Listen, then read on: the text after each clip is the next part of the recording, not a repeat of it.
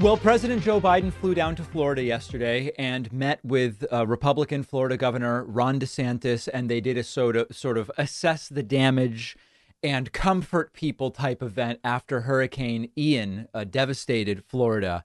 And I don't even want to deal in this segment with Ron DeSantis's hypocrisy, wherein he's previously in Congress voted against funding for disasters like for Superstorm Sandy in New York and New Jersey, and then is begging for the money in Florida. We've already talked about that. That's not new ground. So I don't want to focus on that. What I want to focus on is how listen, reluctantly, Ron DeSantis praised Joe Biden and the federal response to the hurricane, indicating they gave us everything we asked for.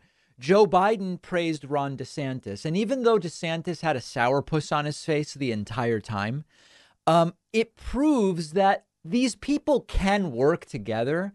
And on so many issues, there really shouldn't be any disagreements. The disagreements are basically contrived for the voters to feel as though my guy is doing something. So anyway, let's look at a couple of clips here. Here is Ron DeSantis, again, with a scowl on his face and a sourpuss, saying Biden's handled this fine. This general area, we were very fortunate to have good coordination with the White House and with FEMA from the very beginning of this. We declared a state of emergency last Friday, September 23rd.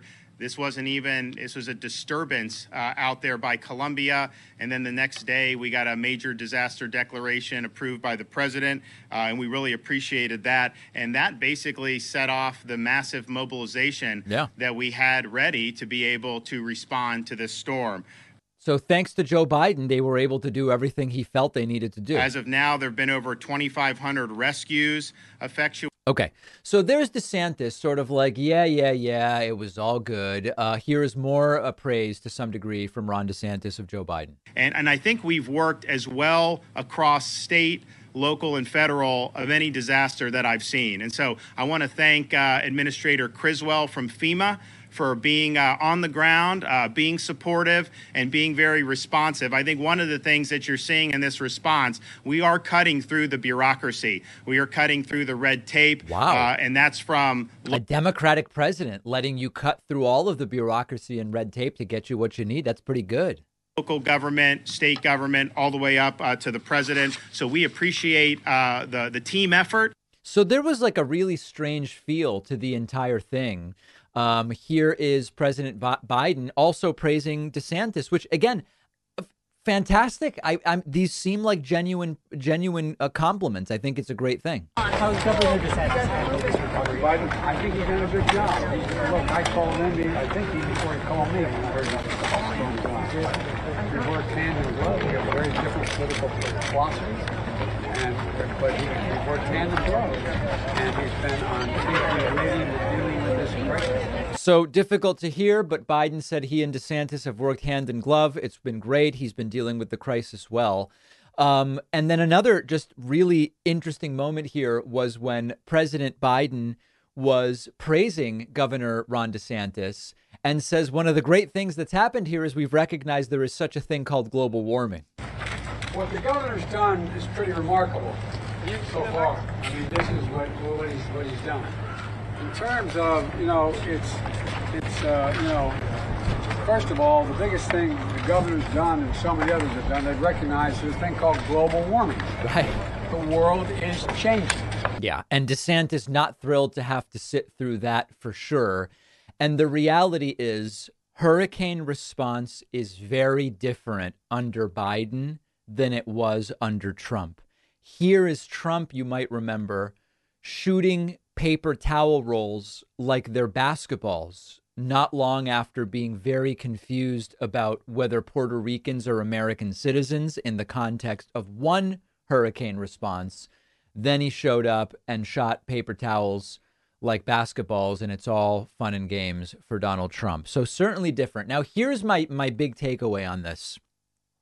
This is a reminder that so much of the partisanship really is contrived. Now, there's two perspectives. One perspective on this would be, now, the partisanship is real, and both Biden and DeSantis have to kind of turn up their noses and hold their breath and sort of praise each other begrudgingly. DeSantis is definitely begrudging in his praise of Biden, but not because I genuinely think DeSantis is unwilling to praise Biden. It's because he knows it's going to hurt him with his voters if he praises Biden too much. Biden, on the other hand, seems to be having a grand old time with the fact that, hey, guys, listen, there was a time, and Biden was involved in politics when it was the case, where it wasn't controversial that on something like a disaster response and many other issues, even foreign policy issues in many cases, Republicans and Democrats are basically united and work together. Biden actually is part of that era where that was a thing. And so the takeaway for me is so much of the nonsense that we deal with where, oh, there's a pandemic. Well, let's all band together and just do the. Oh, wait, you're not going to do that. You're not going to do that. Oh, OK, here we have a foreign policy situation and let's just all we're on the same page that Vladimir Putin. We're not on the same page. A lot of it is completely contrived at our deficit, to our dismay as voters and the people. They could be completely united and take out of the political realm so much of this stuff. So very interesting to see it. And one particularly interesting moment when Joe Biden dropped an F-bomb. I'm not going to spend a ton of time on this, but there has been this viral moment yesterday when President Joe Biden flew down to Florida to survey the damage and to make some announcements alongside Republican Florida Governor Ron DeSantis, where Biden dropped an F-bomb and said no one F's with a Biden. And of course, a bunch of Republicans are like, oh, this isn't presidential. This isn't the right tone to be striking. Huffington Post article, president on hot mic with Florida official, no one F's with a Biden. He made the comment during what looked like a laid back exchange with Fort Myers Beach's mayor while touring the area damaged by Hurricane Ian. Biden was recorded. This was one of the areas hit by the hurricane. Murphy can be heard. Ray Murphy's the mayor of Fort Myers Beach. Murphy can be heard thanking Biden for coming to the state before both officials exchanged the phrase, keep the faith. And then Biden told Murphy, no one F's with a Biden. So let's take a look at the clip. And we do have to bleep it because we're on radio and television and we don't want any FCC problems for our stations. But if you want the unedited version, it's easy to find. No one yeah, goddamn right. and I can't argue with your brothers outside the house. That's exactly right. That's exactly right. All right. Good to see you. Thank you, guys. All right. So a bunch of right wingers. Oh, this isn't presidential. This isn't how a president should speak. Imagine thinking this is a problem. So first of all, this actually is the real Biden, right? Remember the classic when President Biden was vice president and they signed Obamacare and Biden was on a hot mic telling Barack Obama, this is a big effing deal. He's just enthusiastic in that way. It's the real Biden, which I appreciate. There was the Peter Doocy SOB hot mic incident. What do you think President Biden plays with that? Do you think he plays with the political liability? That's a great asset. More inflation. What a stupid son of a bitch. Okay. And so, you know, all the right wingers have to do their dog and pony show about it's unbecoming of a president and all this stuff. If your belief was that one of the great things about Trump was that he talked like a so-called normal person and he told it like it is and he said what's on his mind and you don't have some fake reverence for elite media people and all of that stuff, and it's good when Trump does it, how can we possibly believe you're really upset at Biden dropping an F-bomb? Give me a break, guys. It is so pathetic and contrived that we shouldn't even really give it attention. And so I'm not going to spend more than the 2 minutes on it that I already have. This is Joe Biden. This is one of the things I actually like about Joe Biden in the context of lots of things I don't like so much. It is absolutely implausible that these right wingers are actually upset about this in this way. And if they are, they're complete and total hypocrites. Let's take a quick break, and we'll be back right after this.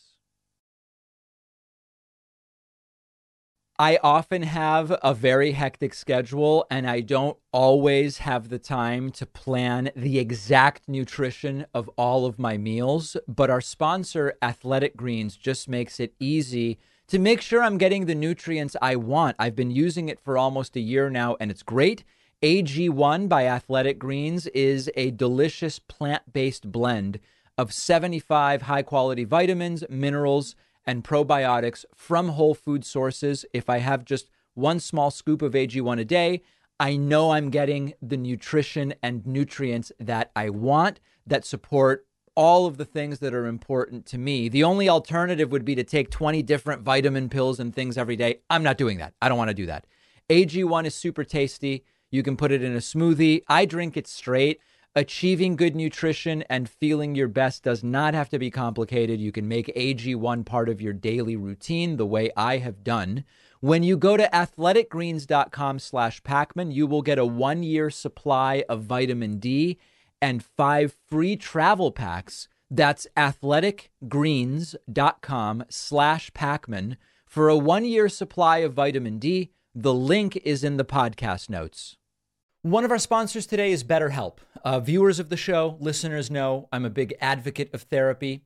I think it's important to make it more accessible, remove any stigma that might be associated. We all carry around different stressors, big and small. When we keep them bottled up, it can start to affect us negatively. And therapy is a safe space to get things off your chest, figure out how to work through whatever's weighing you down. If you're thinking of starting therapy, give BetterHelp a try. BetterHelp is therapy done entirely online, designed to be convenient, flexible, suited to your schedule. Fill out a brief questionnaire. You'll be matched with a licensed therapist. Switch therapists anytime at no additional charge. I'm a huge believer in talk therapy, and BetterHelp is making it more accessible to more people. You can even find a therapist who specializes in certain areas, which maybe you can't find where you are geographically. There are lots of great benefits to doing therapy online. Get it off your chest. Visit BetterHelp. Go to betterhelp.com/Pacman Show today to get 10% off your first month. That's betterhelp.com/Pacman Show. The link is in the podcast notes. I have a really tough time finding dress shirts I like. They're either uncomfortable or they're tight or they're loose or hot or itchy. And that's why it's been so great to discover the commuter shirts made by our fantastic sponsor, Rhone. Rhone's commuter shirt is a reinvention of the men's dress shirt. It's the most comfortable dress shirt I've worn. Rhone's comfortable 4-way stretch fabric provides the breathability and the flexibility that leaves you free to enjoy what life throws your way. Could be a long day at work, could be brunch with the family. You're just going to be comfortable, and that's so important. With Rhone's wrinkle release technology, the wrinkles disappear as you stretch and wear the shirt, which is very convenient. And Rhone is 100% machine washable, so you can skip the dry cleaning altogether. I've had a great experience with Rhone. The shirts are appropriate if you want to look nice or somewhat formal. I rarely need to, and they're just as good as a comfortable t-shirt when you want to relax or just move around in it. Go to Rhone.com/Pacman and use the code Pacman to get 20% off the most comfortable shirt you'll ever own. That's RHONE.com/Pacman. Code Pacman saves you 20%. The link is in the podcast notes. All right, so Donald Trump spoke yesterday in Miami, Florida at a Hispanic leadership conference called the AFPI Hispanic Leadership Conference. If you put Trump and Hispanic folks together, something weird is bound to happen. And this is one of the strangest speeches I have ever seen Donald Trump give. Beyond bizarre, super glitchy, his skin almost matching the red step and repeat behind the lectern. Everything about it bizarre. I have never seen Trump's brain glitch this badly. Here is the first example. 2 glitches in one sentence. Trump trying to talk about during his anti-trans rant, saying without parental consent, he calls it parental consult. And then in trying to say he will oppose the Biden administration, he says administrating. And every time it happens, he looks disoriented. It's that glitchiness. And Trump does not look good, folks. No teacher should ever be allowed to teach transgender to our children without parental consult. No, nobody has to have parental consent. And we will totally oppose the Biden administration, this administration the Biden administration's sick plan to require. Yeah, visibly disoriented. And then at another really strange moment, Donald Trump seemingly stumbling on what the U.S. population is, confused about the American population, and kind of turns it into a rant about immigration to try to save himself, and just really looking confused up there. We'll never be behind China, even though they have slightly more people than we do, like about 1 billion more. They have 1.5 billion. We have actually, our country is so crazy now, we don't even know how many we have. We have no idea. Because I believe the number of people that came into our country and will come in this year is 10 million people, not 3 million. It could even be 12 million people. We have absolutely no idea what it is. So it's hard to say how many people we have because we have no idea how many people have come into our country illegally. But we, as you can hear, the crowd sitting completely silently. And I don't know if that's the most interesting rant to a group of Hispanic leaders. At another moment, Donald Trump told a completely bonkers story about how if he ran against George Washington and Abraham Lincoln, he would defeat them by 40 percentage points in some hypothetical time traveling election. I remember a very famous pollster, very well known, John McLaughlin, came to my office just prior to the plague coming in. He said, "Sir, if George Washington and Abraham Lincoln, sir, came alive from the dead and they formed a president, vice president team, you would beat them by 40%. What a deranged statement. I mean, it's so dumb. It's like you can't even fact check something so stupid. And the idea that that's what a pollster is telling him, it's like you lost by a record number of votes to Joe Biden, who, as you claim, ran a campaign from his basement. How embarrassing. You're not defeating George Washington and Lincoln when you can't even beat Biden campaigning from his basement. Give me a break, dude. It doesn't make any sense. Trump then ranting about the Mar-a-Lago raid, and Trump says he's thinking as he speaks here, and that's a really dangerous thing for Trump to do. You know, they spend all their time on nonsense, the FBI, on nonsense horrible things, and raiding Mar-a-Lago. Let's raid Mar-a-Lago, but leave the cartels alone. How about that? Think of this. I'm just thinking as I'm speaking. You don't mind if I go a little off script? No, but think.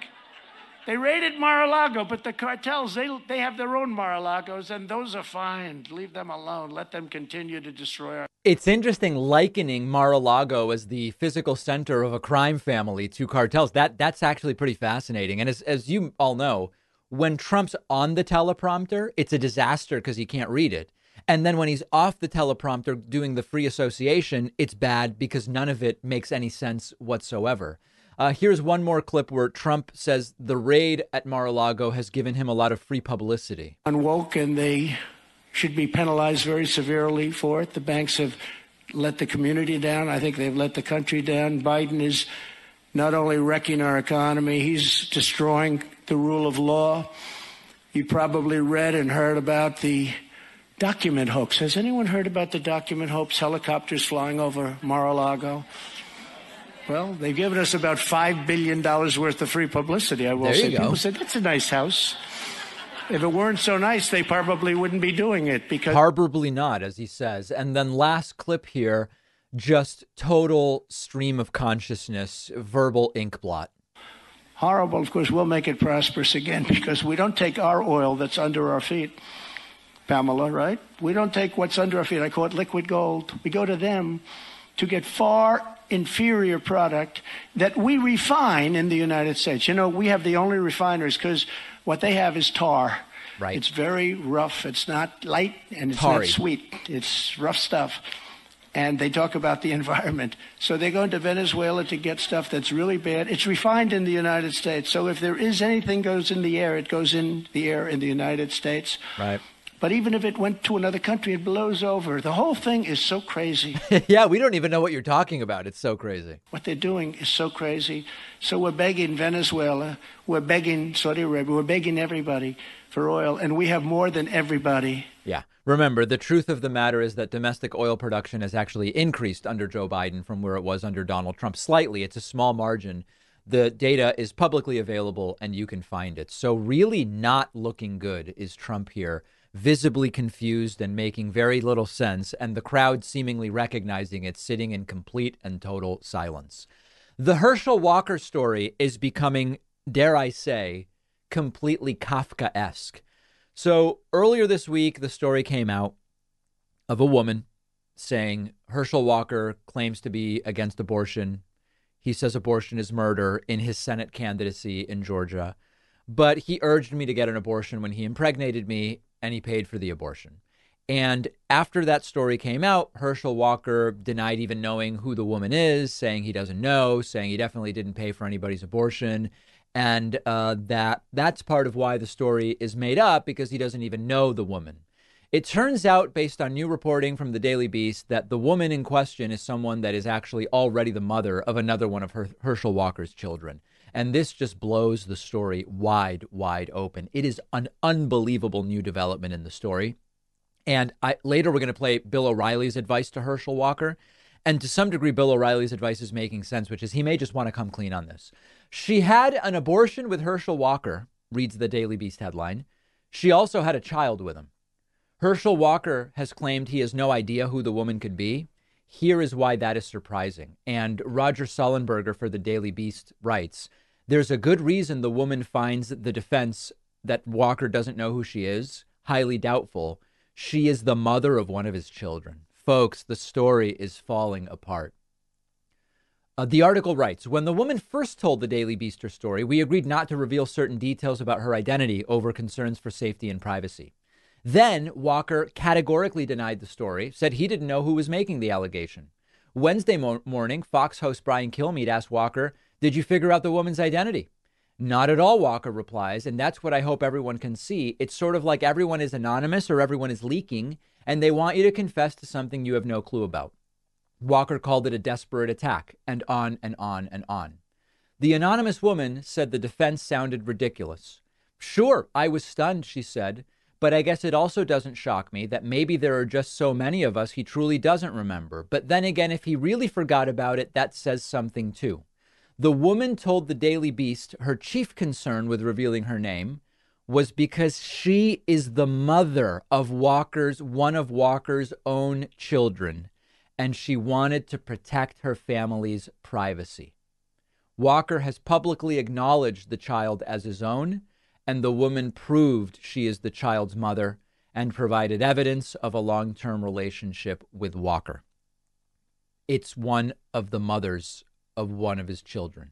Remember that Walker went on the Hannity program and answered about whether he knows the woman in this way. Start with the Daily Beast, Herschel. I mean, serious accusations that in 2009 that you paid for an abortion. First question, do you know the woman that is making this allegation? I have no idea, but it is a flat-out lie. Yeah, he has no idea. A new interview with Hugh Hewitt, where, again, he says he doesn't know who the woman is. So just to put a bow on it, do you have any idea who this alleged former lover of yours is who says you paid for an abortion and fathered a child? Any idea whatsoever? I have no idea at all, and that's the problem is, when they said I had the kids that I was hiding, a lot of people don't know that this same reporter found out that this was not true, never wrote a retraction, never said anything. They just let it go and went on. And that is, of course, untrue. Roger Sullenberger didn't write a retraction because the story is accurate that he originally wrote about Walker's kid. And Walker actually acknowledged that as well. Unbelievable implosion. It is not only a woman who was impregnated but then had an abortion at Walker's request. She also birthed one of Walker's kids. And 24 more hours is probably all that this story has, given that the pressure is really mounting on Herschel Walker. Let's look at new polling in Walker versus Warnock. Now, I want to remind you, most of the polling here is still pre-abortion scandal, but the race has already turned in Raphael Warnock's favor, and that's a very good thing. Since yesterday, there have been two new polls. There is a Fox 5 Insider Advantage poll, which has Warnock +3. And then there is a WXIA TV Survey USA poll, which has Raphael Warnock plus 12. These are the only two polls currently that include any of October. But what's really important is that the Survey USA poll, by the way, Survey USA has an A rating on 538. The Survey USA poll includes some October, but 95% of the poll was conducted before the abortion bombshell story involving Herschel Walker. These new numbers still don't fully include the full effect of the Herschel Walker abortion story. And if you look at the chart, you see the red line, Herschel Walker, almost a vertical decline, while Raphael Warnock is benefiting from this decline. This is not about using personal dirt to hurt candidates. This is about Walker has no business being in the United States Senate. And the Georgia voters are so weaponized by the disinformation that has been shot at them that they don't know up is down, down is up, day is night. They don't know what's going on. And they are using special pleading, and they are using selective enforcement of their supposed values to continue saying, I like Herschel Walker. It seems as though some of them are bailing. By Monday, my prediction is the polling will put Walker even further down. But in the meantime, we assume nothing. Everyone must vote. Don't stay home, etc., etc. One last thing on the Herschel Walker stuff. Herschel Walker appeared on Fox News. He was asked, why did your own son come out against you? That was really damaging to your campaign. As many of you know, we covered that Christian Walker, a right-wing influencer who is Herschel Walker's son, denounced Herschel Walker, said he would threaten us. He tried to kill us. We had to move 6 times as a result of his threats. He's a fake. He's a phony, all these different things. Christian Walker denouncing his own father, Herschel Walker appearing on Fox News, being asked about it, and his answer is completely incoherent. He's doing tremendous damage to you by coming out with those statements. Do you know why he's saying this? Well, the damage he's doing is letting people know that the left will do whatever they can to win this seat. And I told you when I got in this race, I'm going to win this seat. People see someone sitting here in front of you right now that's been redeemed. And I want America to know I'm living proof that you can make mistakes and get up and keep going forward, but you can only do it in this country right here. And you can only do it if we get this election correct this come November. What? What on earth does that have to do with your son? The Democrats. His son is a public MAGA right-winger. His own son has decided to tell the country, my dad sucks, for lack of a better term. That has nothing to do with Democrats. And this absurd, rambling answer, I have to tell you, on the one hand, this has to be extraordinarily difficult for Herschel Walker. And I empathize with that, to see your son turn against you in this way. But it also has nothing to do with Democrats whatsoever. But maybe the saddest thing about it all is many Republicans who just don't want Raphael Warnock to be the next senator in Georgia, or to continue being a senator in Georgia, better said, since he's the incumbent.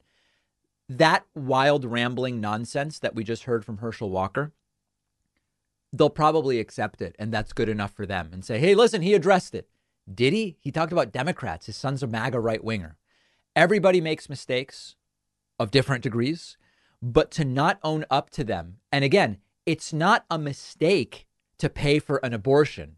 If you're coercing a woman to get one, that's a different story, and that may be part of the story. But the mistake of staking out a completely dishonest public position that goes against everything that you have going in your life privately, and then lying about it, and then not admitting that that's what happened, it does show a lack of character and a lack of conscience. And to blame it all on Democrats who have nothing to do with your own son turning against you is really pathetic. Again, I think we have 24 to 48 hours left of this scandal before a complete implosion. I expect Walker's campaign to be all but over by Monday. We'll have these clips on our Instagram. Find us on Instagram by searching David Pakman Show.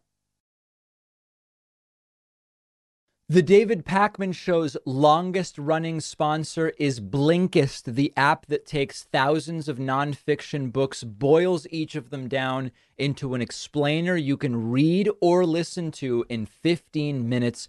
Blinkist also condenses episodes of popular podcasts into 15-minute explainers. I've been using Blinkist for years to supplement the books I read. I love reading. I read all the time, but there's even more books I don't have time to read. And you can often find those nonfiction books on Blinkist and consume the entire thing in 15 minutes. My favorite new feature on the app is Blinkist Connect, which lets you share your Blinkist premium account with someone else. You basically get 2 accounts for the price of one, and then you can also share Blinkist books and podcasts between users. I have a joint Blinkist premium account with my girlfriend. Blinkist Connect lets us sync together what books and podcasts we're listening to on Blinkist, sparks many interesting discussions. We just listened to Robert Greene's The 48 Laws of Power, the new version. Robert Greene, super interesting writer. Find his books fascinating. You can try Blinkist free for 7 days and get 25% off a premium subscription at Blinkist.com/David Pakman. That's BLINKIST.com/David Pakman to get Blinkist free for 7 days and 25% off a subscription. The link is in the podcast notes.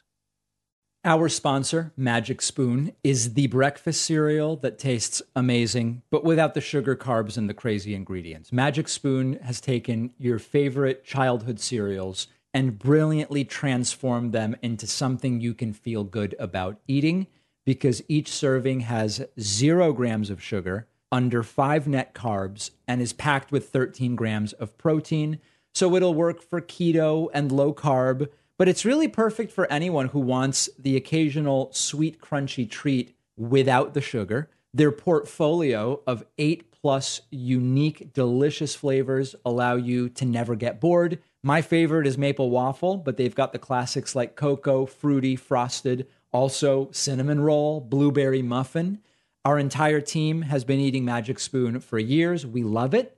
But if you don't, they send you all your money back. It's really easy. Magic Spoon has been supporting the David Pakman Show for a long time. They always give my audience $5 off when you go to magicspoon.com/Pakman and use the code Pakman. You can just tap the link in the podcast notes. Today, we're going to be speaking with Bill Keller, who was the founding editor-in-chief of the Marshall Project and also author of the book, What's Prison For? Punishment and Rehabilitation in the Age of Mass Incarceration. Bill, I really appreciate you being on today. Thanks for having me. So, I mean, I guess to start with, at least in some theoretical sense, prison sentences in the United States are supposed to be for rehabilitation, right? The idea that someone has done something wrong, harmful to society and or to victims. They have been sentenced to some amount of time in prison, and that experience, the time that they spend in prison, is at least to some degree rehabilitative in addition to being punitive, so that then they serve their sentence, they come out, and now they're rehabilitated, right? I mean, at least sort of theoretically. Can you talk about whether in practice any elements of the criminal justice system in the U.S. actually function in that way? Not really. I mean, you can find individual programs that function that way, some of them experimental, some of them more broadly based, like college education programs that actually do rehabilitate. But there are a number of obstacles. One of them is cost. It's expensive to do rehabilitation programs. You know, you need trained personnel and so on. One of them is a puritanical streak, I think, in American culture. The punishment is the main objective from that point of view, and rehabilitation is just pampering. Also, prisons are not the most ideal therapeutic environment. They're scary, they're noisy, the people who police them are really cops, not therapists or social workers. They don't have the training to administer those sorts of programs. So there are a lot of obstacles. The heroes of my book, if I can call them that, are the corrections officials who are trying to improve rehabilitation in spite of the obstacles, and the teachers, the volunteers, prisons are kind of a mystery. It's why I chose to write about prisons rather than courts or cops, because there's been a lot of attention deservedly paid to policing. judges and prosecutors, for the most part, run for public office and do a lot of their business in public. Prisons are kind of a mystery. So that's why I wanted to focus on them. If we put aside for a second when there are actual rehabilitation programs, the sort of status quo day to day of being in your standard prison, at this point, we know beyond any doubt that's not a rehabilitative experience in any way, is it? And in fact, it could sort of be the opposite. No, that's absolutely right. There's considerable research by people like Bruce Western at Columbia who show that the being incarcerated can actually make you more likely to commit crimes when you get out. Right. And when we say that, I mean, there's this sort of general idea: prison can turn you into a more hardened or violent criminal, and it's often repeated. But what sort of data do we have about that? Well, the one piece of data that's kind of shocking is that 2/3 of the people who are incarcerated will be rearrested within 5 years of their release. The recidivism rate, it's a tricky metric, and then people measure it different ways, but the recidivism suggests that we are not doing a very effective job of rehabilitating overall. When we talk about the deterrent effect of the system that we have, and the idea that at the end of some crime that one commits, if you are caught and charged and convicted, there could be a punishment that's coming. From what I've read, studies have found that the death penalty, as compared to life in prison without parole, does not seem to be a functional deterrent in terms of reducing the crimes wherein one would be eligible for such punishments. What do we know more generally about prison sentences and the deterrent effect on those not in prison? There's a sociologist named Francis Cullen at University of Cincinnati who's done a lot of work on this subject. And he makes this logical argument that the deterrent effect assumes that before you commit a crime, you stop and consider the risks in a sort of logical way. Whereas the great majority of crimes are either opportunistic, they're done in concert with, going along with a gang, they're spontaneous. And to the extent that people do stop and consider the consequences before they do something illegal, they're mainly considering the chances of getting caught. Right. It doesn't make a difference to them whether the punishment is 5 years for a felony or 20 years for a felony. That's just not the way people think. Yeah, we were talking about jaywalking yesterday on our program because the California governor Newsom recently signed into law a bill that mostly decriminalizes jaywalking. And I think that there's sort of some gray area in the sense that, I jaywalk all the time. And it is true that if I knew that life in prison was a possible sentence for jaywalking, I wouldn't do it. But you need these really extreme examples that in order to really be able to make that case. Whereas, as you talk about with many crimes, murder in particular, murders are such a type of crime where already you're talking about only a fraction of the population is even willing to commit a murder based on the research we have. That the line between life in prison with no parole and death penalty, for example, it seems like it's a completely different type of consideration than my jaywalking example. Right. I mean, I would never say that the risk of going to jail or being severely punished doesn't figure into anybody's thinking at all. I mean, the deterrence exists, but it's just greatly exaggerated. And you weigh that against the effects of being incarcerated on your likelihood to commit another crime. It's not a convincing reason to lock people up, especially to lock people up as we do for far longer periods of time and for lesser crimes than most other countries. Yeah, I want to talk about that next. So can you give some specific examples of average sentence in the U.S. for certain crimes compared to in some other countries for which we have data for the same crime? Sure. Sorry, I just lost my train of thought.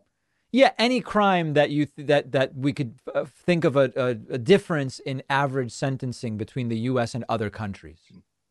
Oh, I know what I was going to say. Mass incarceration is a relatively new phenomenon for us. I think that's important to remember, that for most of the 20th century, the incarceration rate in the United States was something like 100 people incarcerated for every 100,000 population, which was a little higher than the rest of the world, but not off the tracks. And then beginning in the 70s, we took a sharp right turn, and it became more like 500 people in jail for every 100,000 in the population. I mean, that's an incredible phenomenon. And part of that is that we incarcerate people for much longer periods of time. I'm talking here about developed countries, mostly the European countries, the ones that I've taken a look at. Most countries don't have a death penalty.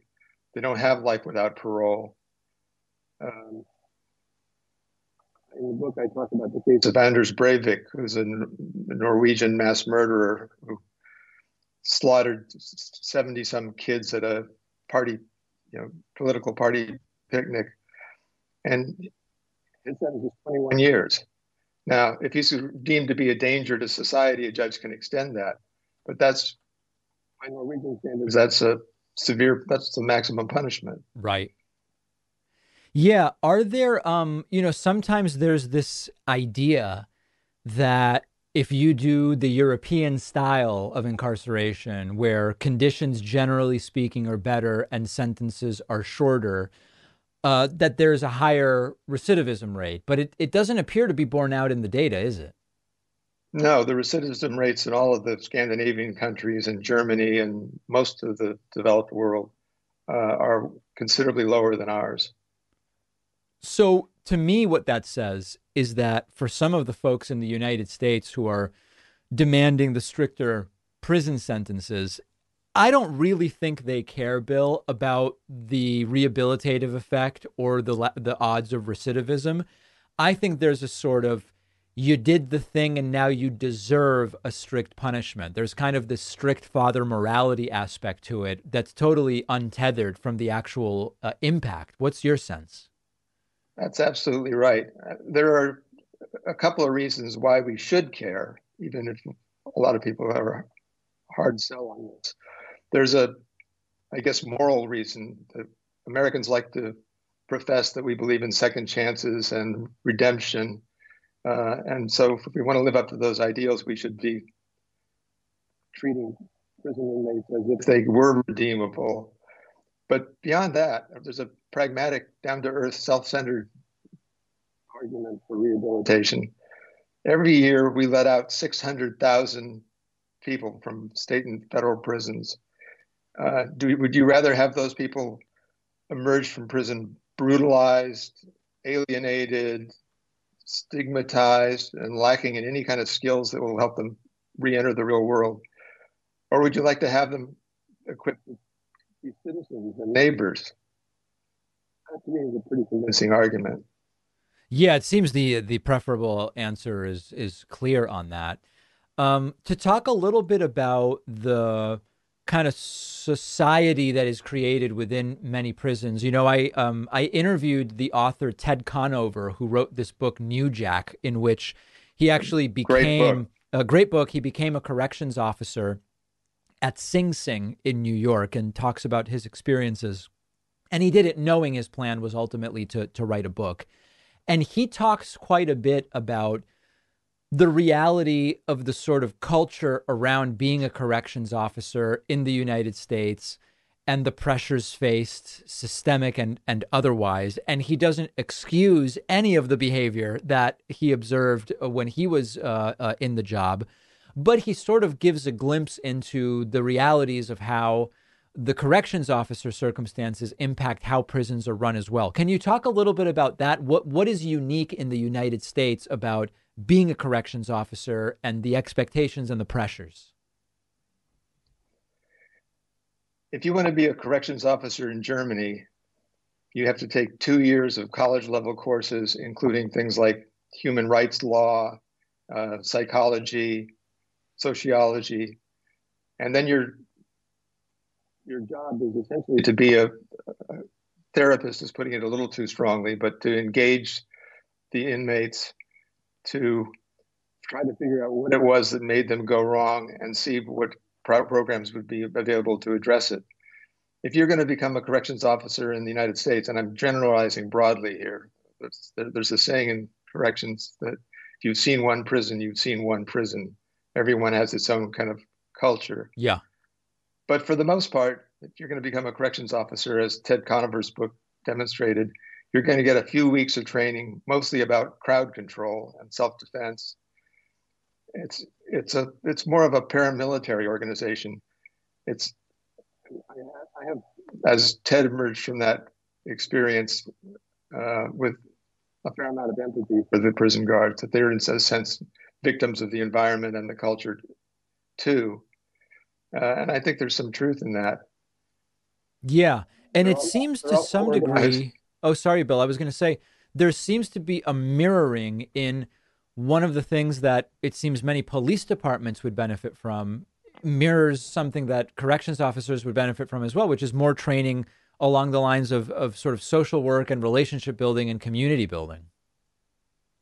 Yeah, and you can find leaders of organized corrections officers, unions and things who will say that. That's in the last 10 years or so, they've begun to talk the talk a little bit. Unfortunately, they're organized in the states that have really strong corrections officers unions. They tend to be a source of resistance because they don't want to mess with the job. One of the things that is more unique in the United States is this concept of a for-profit prison run by a corporation that contracts with various agencies. And sometimes those contracts include a guaranteed occupancy, where even if there is not actually a certain occupancy, the prison operator gets paid as if they were. So they have a certain expectation of guaranteed revenue that they are going to be receiving. Can you talk a little bit about, even though most inmates in the United States are not held at for-profit private prisons, what is particular or unique to the for-profit prison experience in the United States? Or is it the same as in the state-run and federal prisons? You know, there's another book by a journalist who went undercover as a prison guard, Shane Bauer's book.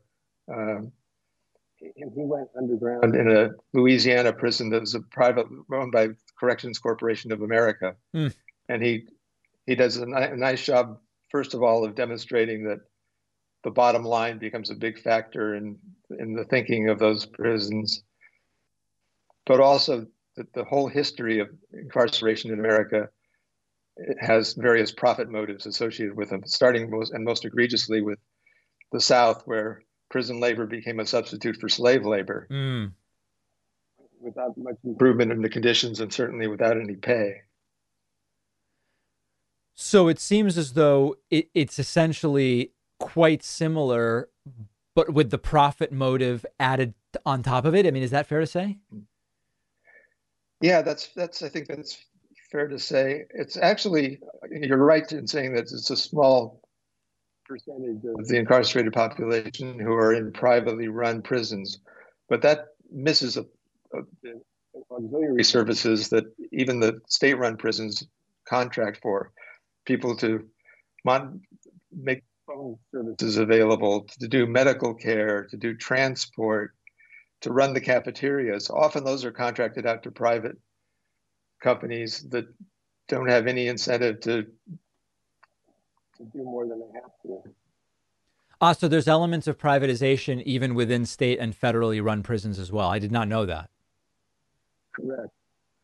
One example that's been a big issue lately in a lot of prisons is there's a company that makes available tablets so that you can download books for your class and communicate with.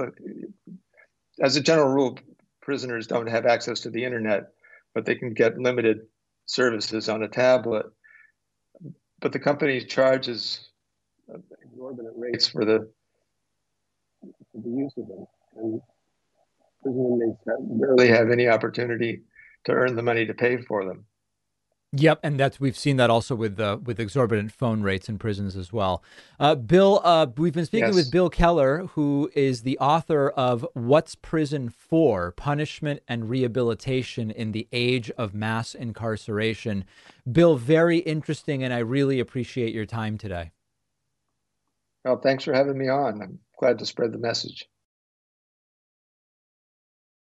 One of our sponsors is Helix Sleep. I have been sleeping on a Helix mattress for years, and I always recommend it to friends. You'd simply take this Helix Sleep quiz. It asks you about your body type, your sleep position, whether you have back pain, and then Helix will match you up with the mattress that is personalized to your needs, and they ship it to you for free. Another reason I went with Helix is that unlike a lot of mattress companies out there, every single Helix mattress is made in the USA by a skilled production team, which means when you buy a Helix mattress, you are supporting great jobs. I'm not the only one who loves Helix. Helix was recently awarded #1 mattress by both GQ and Wired magazine. Every Helix mattress comes with a 10 or 15-year warranty.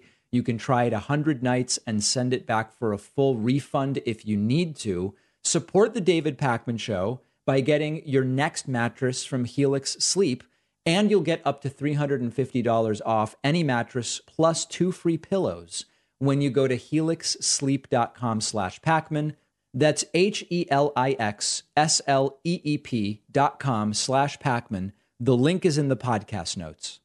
All right, let's look at a couple other interesting clips. There was an event with Christian supporters of Republican Senate candidate Herschel Walker. Now, Herschel Walker claims to be pro-life. He claims that abortion is murder. He claims no exceptions for the woman, whether it's rape, incest, or health, or none. No exceptions ever. And he has now been credibly accused of urging and paying for an abortion for a woman with whom he allegedly already had another child. And the right wingers and the Christians, you would think that they would say, wow, well, this guy really isn't for us. Instead, they held a prayer for Herschel and his wife. They apparently believe that these attacks are coming from the devil. They rebuke the devil. This is utter insanity. Take a look at this. Amen. This is the fight of his life, holy God. Amen. And we call forth your ministering angels to be his defenders. And we ask you to rebuke the devil. Amen. It's the devil's fault, not Herschel Walker's. Amen. Satan will not get the victory. And we know, whatever the results of this election, Herschel wins. Right. He's a winner. Because we are more than conquerors through him who loved us. Yes. Hey, maybe if these values are so important to you, Christian supporters of Herschel Walker, maybe focus on the fact that he lied to you about his view on abortion rather than blaming the devil. And so we thank you that we can support our fellow conqueror, our brother, our friend, the one that we are praying for today. We lift up his wife, Julie. Amen. We pray for your protective hedge around her. We know that her heart is sensitive to all of these attacks and all of the things the enemy will dredge up and throw against them. God, make her strong. This is not a satire. This is real. I hope people understand. Fortify her with spiritual resolve, a backbone of Holy Ghost steel. Lord, that her faith will be stronger than it's ever been before. Wow. So they have renewed faith in Herschel Walker.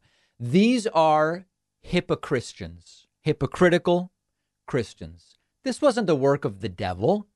This was Herschel Walker's own doing, and Herschel Walker's own lying and dishonesty. And by the way, praying for the guy after we learned not only about this entire abortion fiasco, but his ex-wife and son had to move 6 times in 6 years due to the alleged acts of domestic violence from Herschel Walker against his family.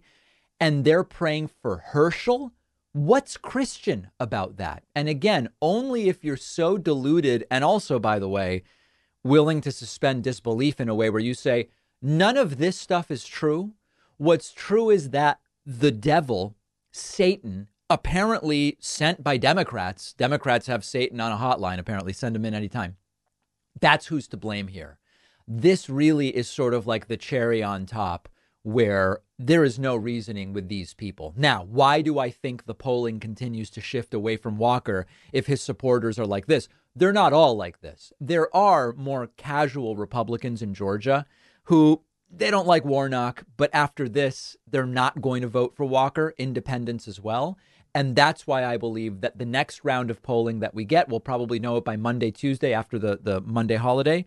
I believe that Walker will be even more underwater than he already is.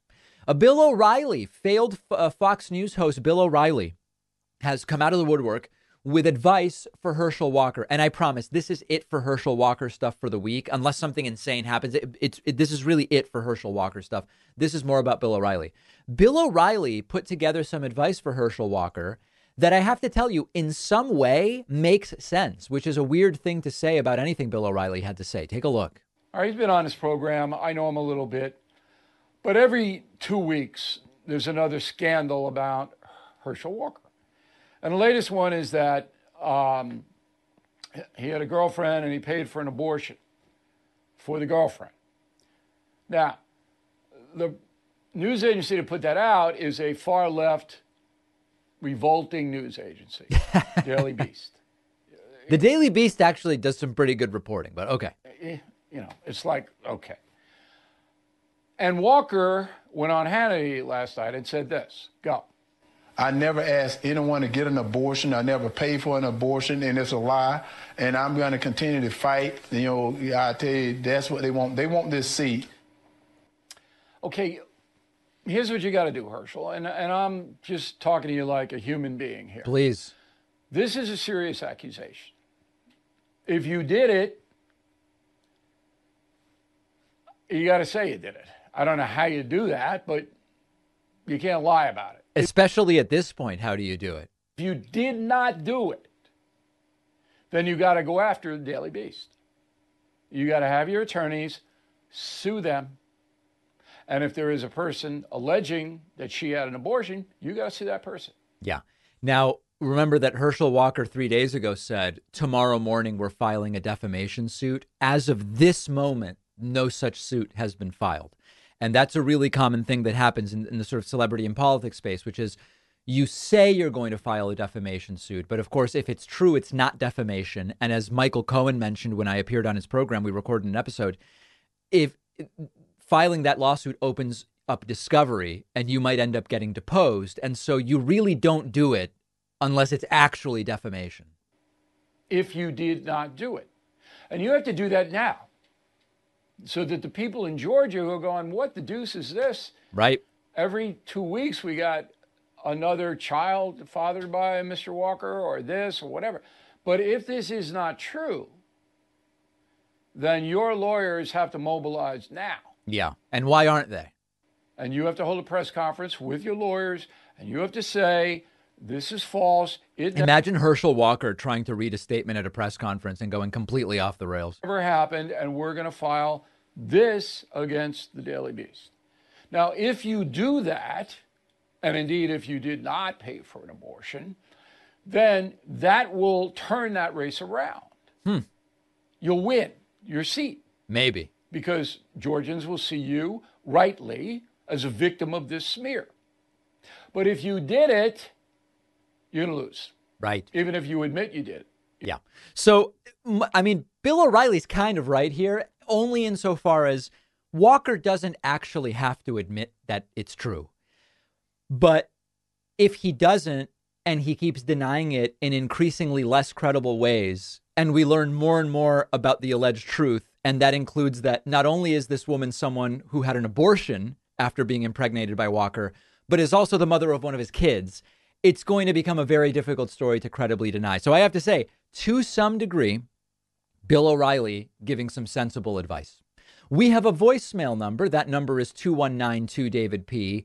And unfortunately, there are people. We launched the David Pakman Show Finance channel. We're right at the cusp of 10,000 subscribers on it already. YouTube.com/Pakman Finance. It's a beautiful channel. It's financial education but someone seems confused about what the channel actually is. Yeah, David, regarding your financial advising YouTube channel, I distinctly recall you saying, sir, that people should tune in and you will tell them exactly how to invest every dollar that they have. And you are a financial genius and you have made great money on doing this. I remember you saying that. And by the way, I'm just kidding. I'm so sick of your reading comprehension challenged conservative listeners who call in and think they got you because they made up something in their head.